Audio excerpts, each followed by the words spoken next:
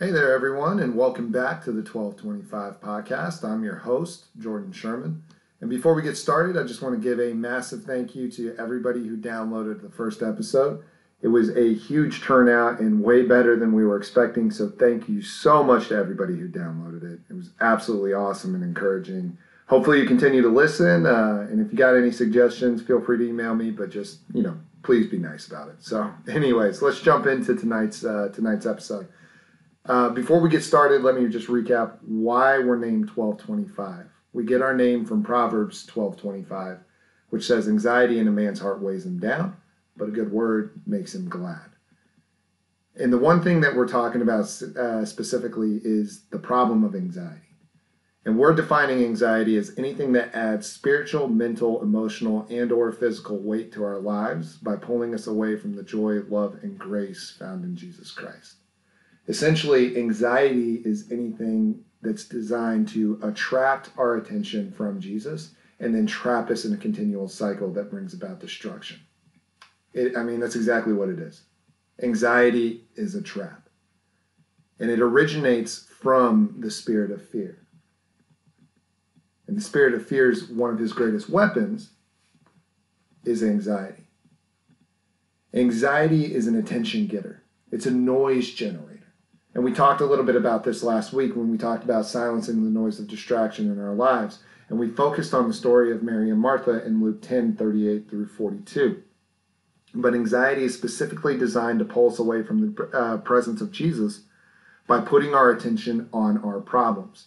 We saw this specifically with Martha, where it says Martha was distracted with all her preparations. That word distracted there, perispo, actually means to draw away. So she was drawn away from the presence of Jesus with all her preparations. There's noise that is created, and anxiety creates that noise, getting us to focus on everything else we need to do rather than our Savior.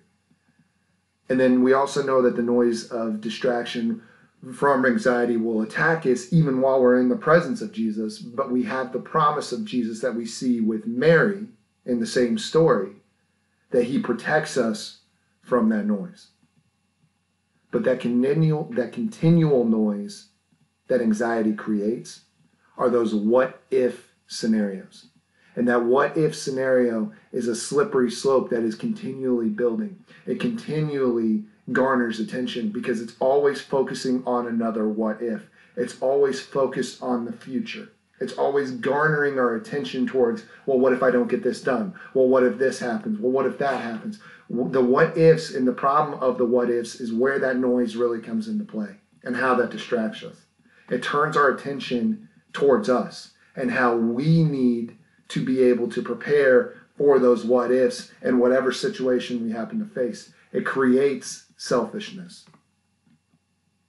So that's how anxiety distracts us. But tonight I really want to focus on how anxiety binds us. And what kind of bondage does anxiety breed? There's three really forms of bondage that we see through anxiety, and it all creates one element, but it's worry, fear, and stress. And we witness these three occurring, and especially if you think about the what if. What if the financial market continues to collapse and I don't get my job back? Or what if the economy continues to fail and my paycheck continues to diminish? What if my family gets sick? You're worried about the outcome of the what if. You're fearful of the actual what if coming to place.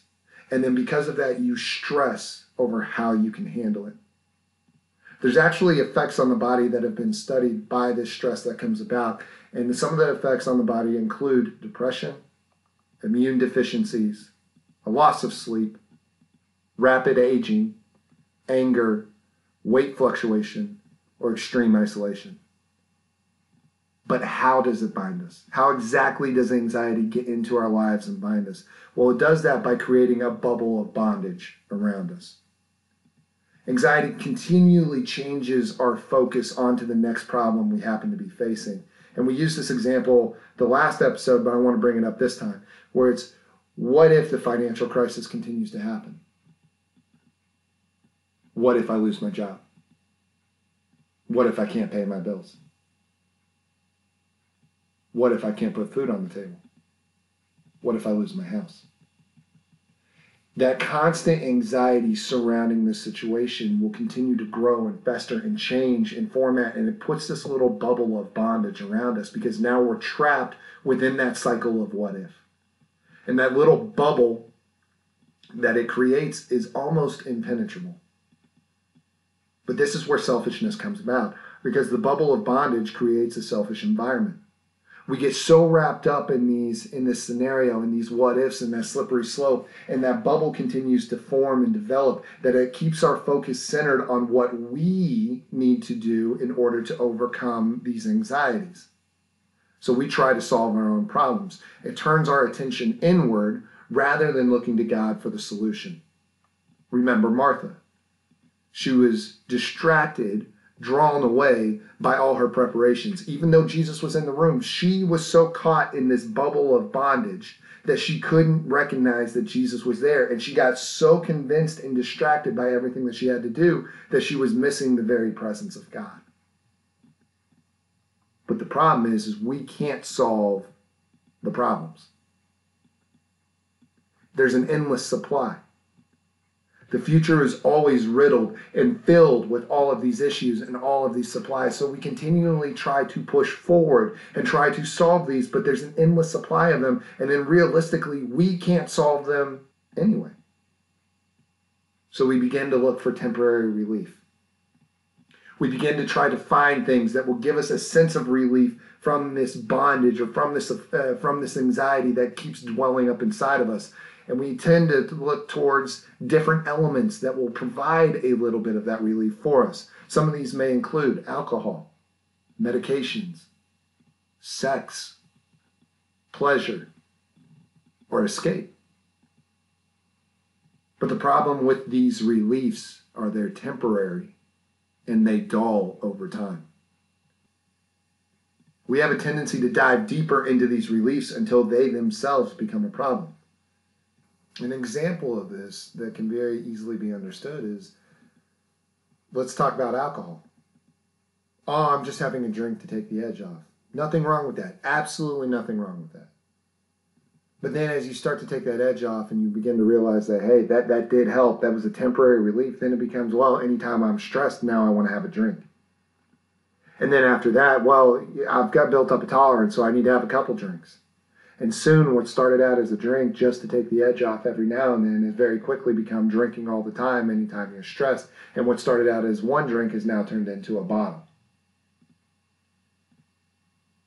What was a relief has now become bondage in and of itself. And that's the trap or the cycle that is created through these different anxieties. It's meant to get you to focus on trying to overcome these anxieties, to then get you a source of temporary relief that in itself becomes a bondage later on that then you have to go try to seek a relief from. It's a constant cycle and a constant trap. So anxiety leads to bondage. Bondage leads to selfishness. Selfishness equals sin. And sin brings about affliction. The bubble of bondage created by anxiety is designed to get us to sin. That's the whole point. It is designed to get us so focused on ourselves that selfishness becomes sin. Selfishness equals sin. Because selfishness is anything that is forcing ourselves to the hierarchy and diminishing God. Sin is anything we do, say, or act upon opposite of God. And sin creates affliction in our lives because it brings upon the penalty of sin as found throughout Scripture. Well, you may be asking, what's the penalty of sin? Psalm 38, 3-8 states the following: "There is no soundness in my flesh because of your indignation. There is no health in my bones because of my sin. For my iniquities are gone over my head, and my heavy burden, they weigh too much for me. My wounds grow foul and fester because of my folly. I am bent over and greatly bowed down. I go mourning all day long. For my loins are filled with burning, and there is no soundness in my flesh. I am bemoaned and badly crushed. I groan because of the agitation of my heart." There's physical, mental, and spiritual consequences to our sin. The psalmist writes it right here. There is no soundness in my flesh. There is no health in my bones. A heavy burden they weigh too much for me. My wounds grow foul and fester. I am bent over and greatly bowed down. I go mourning all day long. My loins are filled with burning. There is no soundness in my flesh. I am bemoaned and badly crushed. I groan because of the agitation in my heart. And in Romans 6:23, for the wages of sin is death. So yes, the penalty of sin is physical, mental, and spiritual anguish, ultimately leading to death. Sin brings about affliction. And the affliction we face in our lives are a direct result of the sin in our lives. And there's two kinds of sin that we actually need to talk about here. And this will be important later on. But there's two types of sin that we need to go over. Number one, there's a corporate sin. What do I mean by this? Well, corporate sin is anything that is not necessarily our action, but it's handed down through generations to us, or it's brought about because of a congregational aspect. This includes original sin found in Genesis 3, the sin of Adam and Eve, eating from the tree of the knowledge of good and evil. This could include generational sin, as explained in Exodus 25 through 6, that can be passed down 3 or 4 generations. Or this could be a national sin, and we see examples of national sin found all throughout the history of Israel. Whether it's the struggles or the turmoils they face in Egypt or the wilderness, to the penalties of exile that they faced, explained by Jeremiah and Daniel and Isaiah. So there's a corporate sin. But then number two, there's also personal sin. And personal sins are selfish actions in deliberate opposition to God, elevating ourselves above Him. In 2 Timothy 3, 2 through 9, Paul gives us a list of what some of these sins are. It says, for men will be lovers of self, lovers of money, boastful, arrogant, revilers, disobedient to parents, ungrateful, unholy, unloving, irreconcilable, malicious gossips, without self-control, brutal, haters of good, treacherous, reckless, conceited, lovers of pleasure rather than lovers of God, holding a form of godliness although they have denied its power. Avoid such men as these, for among them are those who enter into the households and captivate weak women weighed down with sins, led on by various impulses, always learning and never able to come to the knowledge of the truth. Just as Jannes and Jambres opposed Moses, so these men also oppose the truth. Men of depraved mind, rejected in regard to the faith, but they will not make further progress, for their folly will be obvious to all, just as Jannes and Jambres' folly was also. So Paul gives us a list of personal sins, and there's more, and we find these all throughout Scripture. But that personal sin, those selfish actions that elevate us above God, they place humanity, they place the needs of us, ourselves individually, above the direction of God. So I go back to it. Proverbs 12:25. Anxiety in a man's heart weighs him down. The noise of anxiety distracts us, but then the penalty of anxiety is the bondage and the affliction that we get. And the second attribute of a good word that we're talking about tonight is a good word breaks the bondage of affliction infecting our lives and heals the damage caused by sin. And we find this in John 5, 2 through 9, and then also verse 14. This is one of my favorite stories in the Bible, because as we go through it, you're going to see what happens to this man that Jesus encounters and how his affliction is broken. And it's a powerful testament into our lives today. So as we read this story, put yourself in the place of the man. It says, now there is in Jerusalem by the sheep gate a pool in Aramaic called Bethesda, which has 5 roofed colonnades. In these lay a multitude of invalids, blind, lame, and paralyzed. One man was there who had been an invalid for 38 years. When Jesus saw him lying there and knew that he had already been there a long time, he said to him, "Do you want to be healed?" The sick man answered him and said, "Sir, I have no one to put me into the pool when the water is stirred up. While I am going, another steps down before me." Jesus said to him, "Get up, take up your mat, and walk."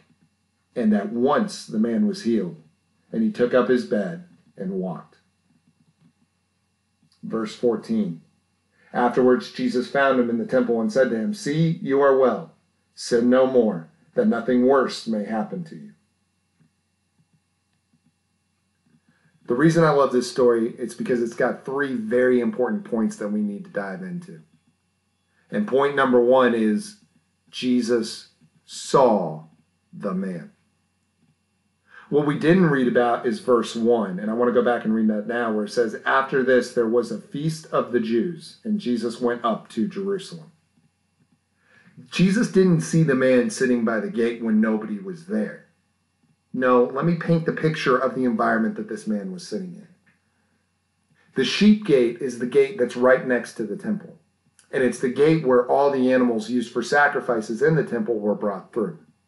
This man was sitting right by there during a feast. So not only were there a number of animals being brought through for the sacrifices, but a number of people were also coming in, and Jesus was coming in with the crowd. So this man is now sitting under the midst of the heat, surrounded by thousands of people walking in and out. Imagine the noise. Imagine the stink of all of the animals and the smell of their dung being walked over and trampled over on foot, and people sweating, trying to get these things in, the people in the market. The amount of distraction that was taking place around this man was great, and yet Jesus still saw him. What environment are you in right now? What's surrounding you? What's that noise of distraction that is continually trying to pull you away or draw you away from His presence? Here's what I can promise you. Jesus sees you, just like Jesus saw this man.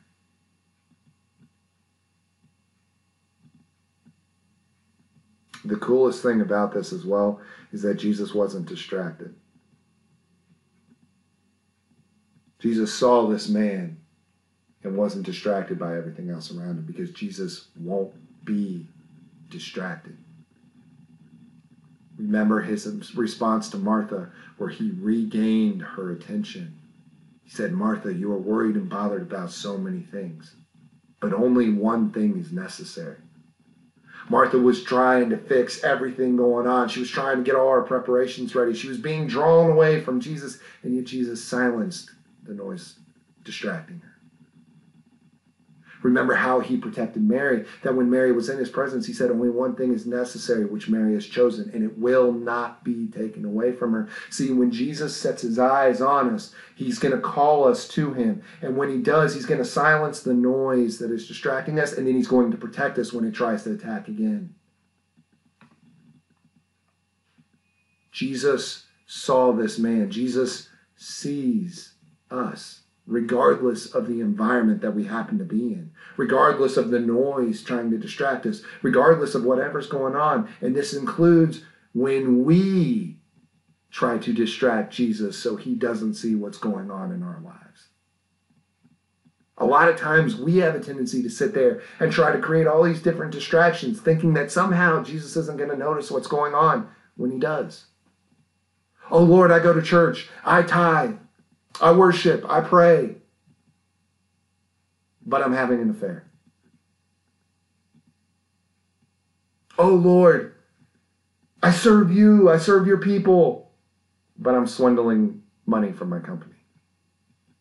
Don't pay attention to that. Just focus on everything that I'm doing for you, but don't focus on the wickedness. Don't focus on the affliction. We can't distract Jesus. Jesus sees us, just like he saw the man. And that leads us to point number 2. Jesus comes up to the man and he asks him, "Do you want to be healed?" Why would he ask a question? This question, that aspect of this story has long been a perplexing aspect that I have not been able to answer until I heard a pastor talk about it a couple months ago. And it was like a light bulb went on, and it's the simplest answer I could have ever imagined. Why does Jesus ask the man, do you want to be healed? Because Jesus was asking if the man was ready to give up his understanding of what he thought he needed to do in order to be healed,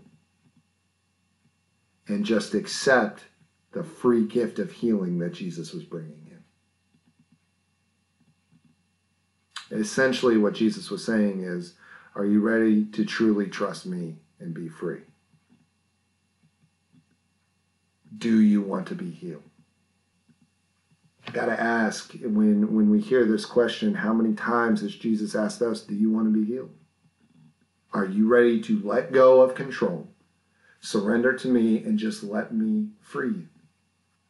And I wonder, and the man answers this for us in verse 7, but I wonder how many times our response is similar to the man's. And look at what he says. He says, the sick man answered him, Sir, I have no one to put me into the pool when the water is stirred up.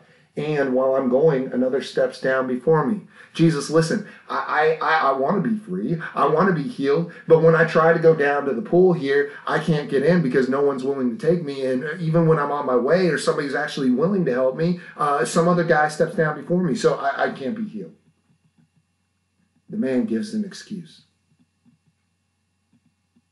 Jesus, I want to be free of this addiction that I've got. I want to be able to let it go. But every time I try to get help or every time I seek counsel, I always fall right back into the trap. I relapse. Lord, I want to be faithful to my wife, but I have such a hard time lusting over other women or lusting over other men that I can't control my desires. I can't control my urges. And every time I try to seek counsel for it and I pray about it and I come to you, I just can't get over it. I'm trying. Why give an excuse? Jesus didn't ask why. Jesus asked if he wanted to be healed, but why do we give an excuse? Well, much like the man in the story, I think our situation is actually very similar. And the reason we give excuses is because, number one, we're conditioned by our environment. Look at social media. On social media, it's very easy to create a lie of a presence that we have. Everything looks fine. Everything looks happy. Everything looks glamorous. We're taking these awesome shots and we're going to these awesome places and we're all living life to the fullest and we're posting things that we feel passionate about. But behind it all, what we don't see is the brokenness, decay, and destruction that's occurring in our lives because we don't want to admit that. We want to post the good. We don't want to admit the bad. We lie to make everything look fine because we're afraid to show our brokenness and our weakness. We're selfish because we only want to show the good without admitting the bad. Number two, we have a tendency to blame somebody else. Look at the man's response again. The sick man answered him, Sir, I have no one to put me into the pool when the water is stirred up. And while I am going, another steps down before me. It's not my fault, Jesus. I try to get to the pool, but no one will take me. And even when I start to get there, somebody else steps down before me. So it's not my fault. It's not my fault. This is actually a form of reverse selfishness and the trap that anxiety creates by creating these bubbles of bondage and these bubbles of affliction is that our selfishness allows us to see what other people do without actually reflecting on the inside of what we need to do.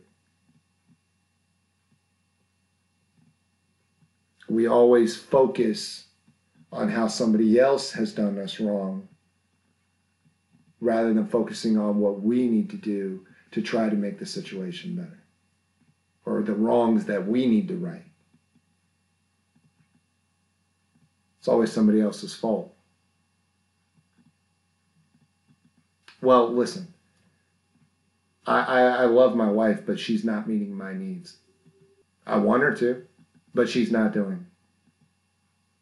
She just doesn't love me the way I need to be loved. And God wants us to be happy, right? So I deserve to go out and find my own happiness. I deserve to go out and, and be happy and be free. So it's okay for me to have an affair because this person's meeting my needs. My wife isn't. It's not my fault. It's hers. I've heard that justification more times than I care to count. And that's an extreme case, but we can take it for a number of different other ones. It's not my fault are 4 words that truly show our selfish nature. And number 3, you just don't understand. See, the problem with selfishness and the reason we give excuses is the fact that we just refuse to accept that anybody else may actually be able to understand what we're going through at different times. Well, yeah, that's how you responded, but you're not me, so you don't know me. I don't respond to things like that. We refuse to accept advice or sympathy or empathy because our problems are our problems. But let's go back to our story. Because while the man is giving an excuse, there's an important point in verse 6 that we need to focus on. It says, when Jesus saw him lying there and knew that he had already been there a long time, he said to him, do you want to be healed? Jesus knew. Jesus knew about this man's condition. Jesus knew about the affliction that this man had suffered for 38 years. And he knew about it before he asked him, do you want to be healed? See, the man tries to give an excuse as to why he hasn't been healed yet, but Jesus already knows the why. Look at verse 14. Afterwards, Jesus found him in the temple and said to him, see, you are well. Sin no more, that nothing worse may happen to you. I told you in the beginning there's 2 kinds of sin. There's a corporate sin, and there's a personal sin.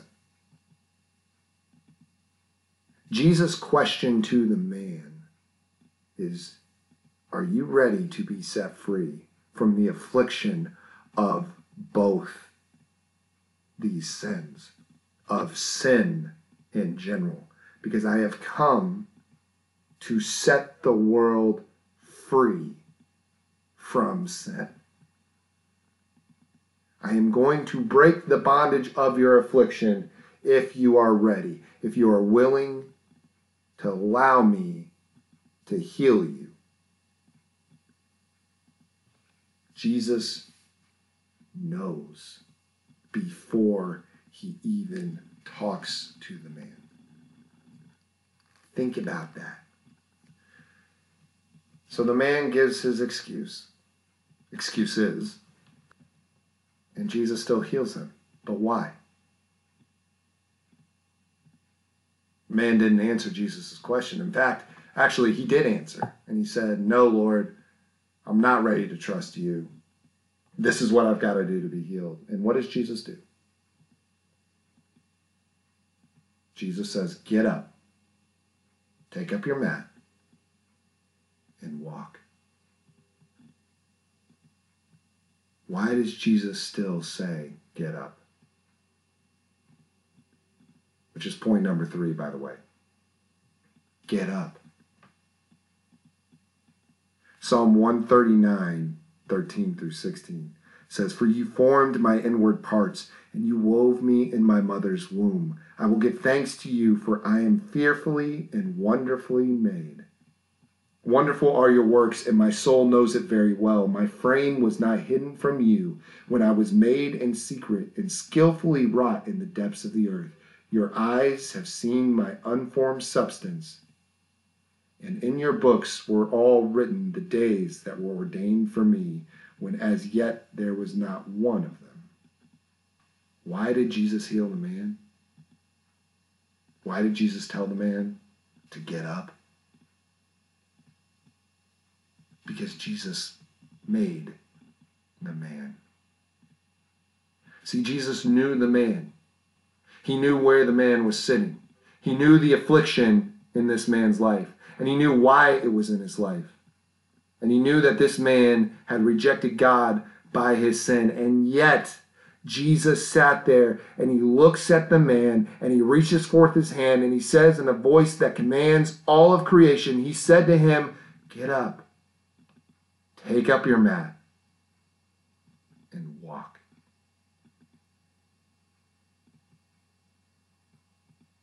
Jesus came to break the bondage of affliction in this man's life. Jesus came to break the bonds of affliction in our lives. When Jesus spoke, "Get up, take up your mat, and walk," the affliction was instantly healed. Verse 9, and at once the man was healed, and he took up his bed and he walked. See, when God speaks, it is done. The power of God's word is that when he says something, it is finished. The voice of God spoke, and at once the bubble of bondage and affliction in this man's life was dissolved, and he was able to walk free. But the man still had a choice. The man could have sat there not believing he was actually free. You might ask why. Why would he still continue to sit there? Well, number one, there's comfort in affliction. As weird as that may sound, it's miserable to be in affliction, but it's predictable. For 38 years, he lived this life. He knew exactly what was going to happen day in and day out. He knew exactly how the pain was going to be. He knew exactly how everything would have been done. What he didn't know is that if he got up, what he was going to do. What would you do? For 38 years, you've sat in the same spot over and over and over, hoping and hoping and hoping. And then when it actually comes, what do? How do you walk away free when you don't know what's out there? It's fear of the unknown, which is one of the ways anxiety and the spirit of fear deliberately tries to keep you in the bubble of bondage, by being afraid of the unknown. Number two, a lot of times there's just a flat-out refusal to accept freedom. It's a disbelief in the power of God. Yeah, that may have worked then, but it's not going to work now. How can it? That was 2,000 years ago. Stuff like that doesn't happen now. You can't just pray and it's actually gone. No, you got to take medication. There's counseling. There's other things like that. No, it can't actually be real. I don't believe in that superstition. I believe that the Bible is a good principle, but I don't actually believe it's true, that this stuff can happen. We'll get back to that one in just a minute. Number three, there's a sense of pride that comes about with affliction. Look at how much I'm suffering. Look at all these burdens. Look at the chains that I carry around with me on a daily basis. And yet, look at what I am able to do. I am bound in this affliction, yet I am still able to stand up here and be a strong person. We have a tendency to brag about what we have to overcome, and yet what we've achieved. So the man could have sat there. That would have been the easy choice. Thankfully, he chose the hard choice. In a small act of faith, Jesus says, "Get up." And the moment Jesus says that, at once he's instantly healed. And he chose to try to stand. 38 years of affliction, not being able to stand, not being able to work those muscles, not being able to work any of that. And yet he chose to try. And he was able to get up. He picked up his mat. And he walked away free. He surrendered a false comfort of the known for the total freedom of the unknown. We have a choice. There's a series of questions we have to ask in order to find out which choice we're going to make. And number one is, do we really believe in the power of the Word of God? Hebrews 4:12 says, "For the Word of God is living and active and sharper than any two-edged sword, and piercing as far as the division of the soul and spirit, of both joints and marrow, and able to judge the thoughts and intentions of the heart."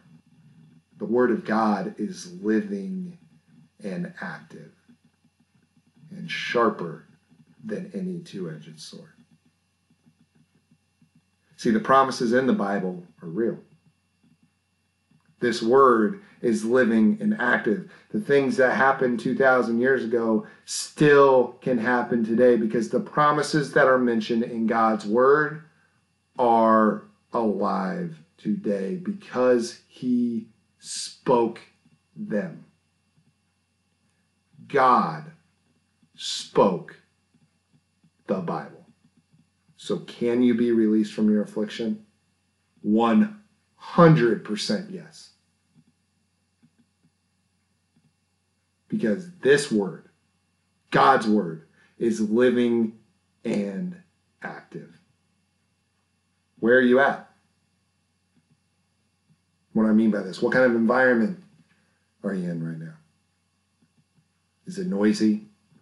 Is it chaotic? Is it distracting?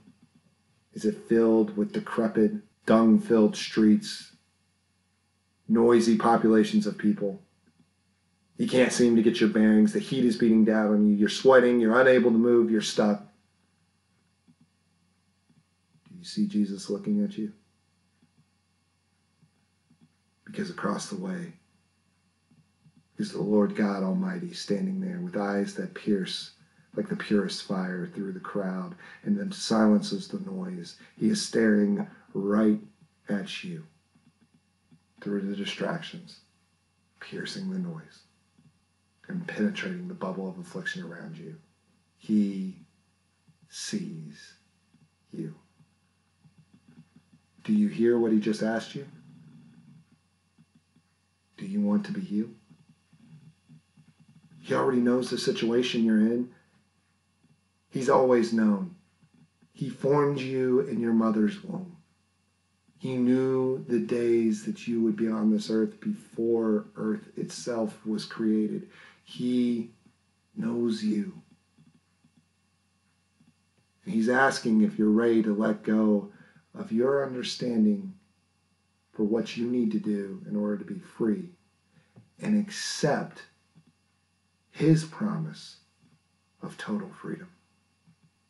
And then finally, are you willing to stand?